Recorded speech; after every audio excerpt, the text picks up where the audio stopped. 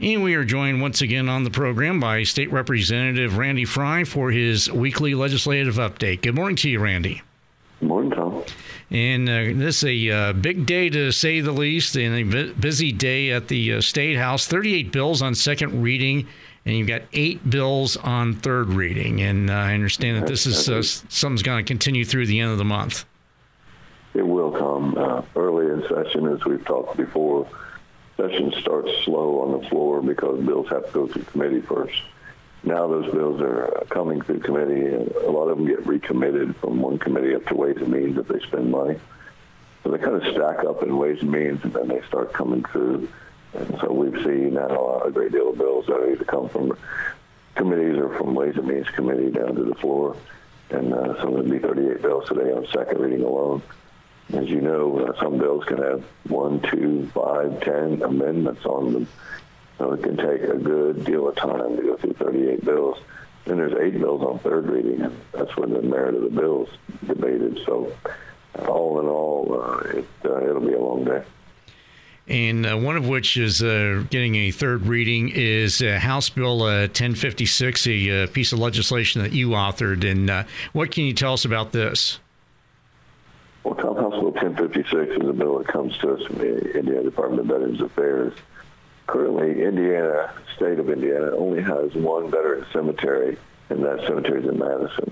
It's a beautiful facility, but we also have a very nice cemetery in Lafayette at the Indiana Veterans Home. But that cemetery is not considered by the federal definition of a state cemetery. Veteran cemetery, and so we're changing that in this particular language. Currently, if you wanted to be buried at the Lafayette Veterans Cemetery, you have to die at the Veterans Home there. Well, it's a big, beautiful facility, and many people would like to have their interment there. And so we want to go ahead and have 2 state cemeteries, again, matching the federal definition. And that would add the Lafayette Cemetery at the Indiana Veterans Home. It also expands who can be buried there, and it includes a spouse of a veteran, a dependent child, or an unmarried child of a veteran. So it increases those who can be buried and also adds that cemetery. And another bill, Randy, is House Bill 1009, and I understand this is about pregnancy and childbirth expenses. It is, Tom. You remember last fall we passed a pro-life bill in Indiana, and this bill is coming back to in support of that. We've always felt like if they're going to require a mom to carry a baby to term, then we better help her.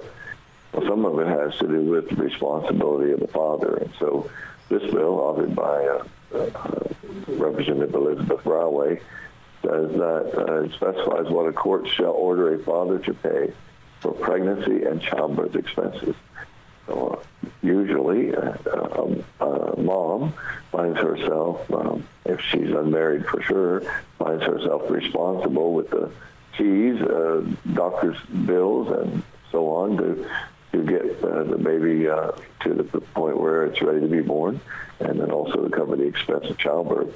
This says that the court can require a father to pay for the child from conception instead of after it's born. So it just starts child support a little earlier. And then another bill, this is one that you co-authored. It's 1150 and House Bill 1150. And again, this deals with hunting season for disabled veterans. That's right, Tom. House Bill 1150 is authored by Representative David Abbott.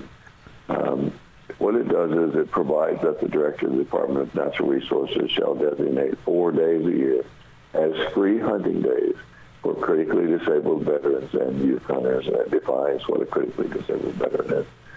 And so with that, Tom, this is just a way to give those veterans who have not only served their country but are severely disabled the ability to go hunting 4 days a year in Indiana without a hunting license.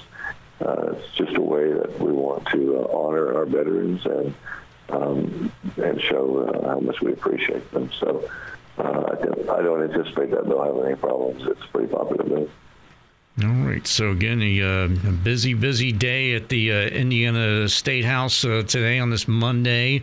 And and then Randy, as far as contact information where folks can speak to you or voice an opinion about a piece of legislation, how can they do so?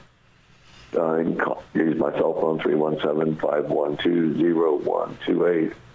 Also, Tom, this coming Saturday will be a town hall meeting in Greensburg at the City Hall, and that starts at 8:30 to 10 o'clock. So someone would like to come over to Greensburg for a town hall meeting. I'm sure Senator Lysing will be there. I believe State Rep. Lindsey Patterson and State Rep. Jenny Meltzer will also be there. So if you'd like to come over for the town hall meeting, we'd love to see you there as well. And I plan on being there as well, so I'll see all four of you on Saturday, it looks like. So I look forward to it, Tom. All right, sounds good. Well, as always, State Representative Randy Fry, we appreciate your time this morning, and we will talk to you again next week. Thanks, Tom. Don't adjust your radio. The sound that you hear is your stomach. You're having trouble focusing. You can't recall your last meal. You're trapped in the hunger zone. The solution, Batesville To Go. Let To Go deliver a hot, fresh meal to your home or office whenever hunger strikes. To Go delivers the best food from local restaurants. Visit us online at togodelivers.com or call us at 812-727-8800. Batesville To Go. Big city convenience, small town taste.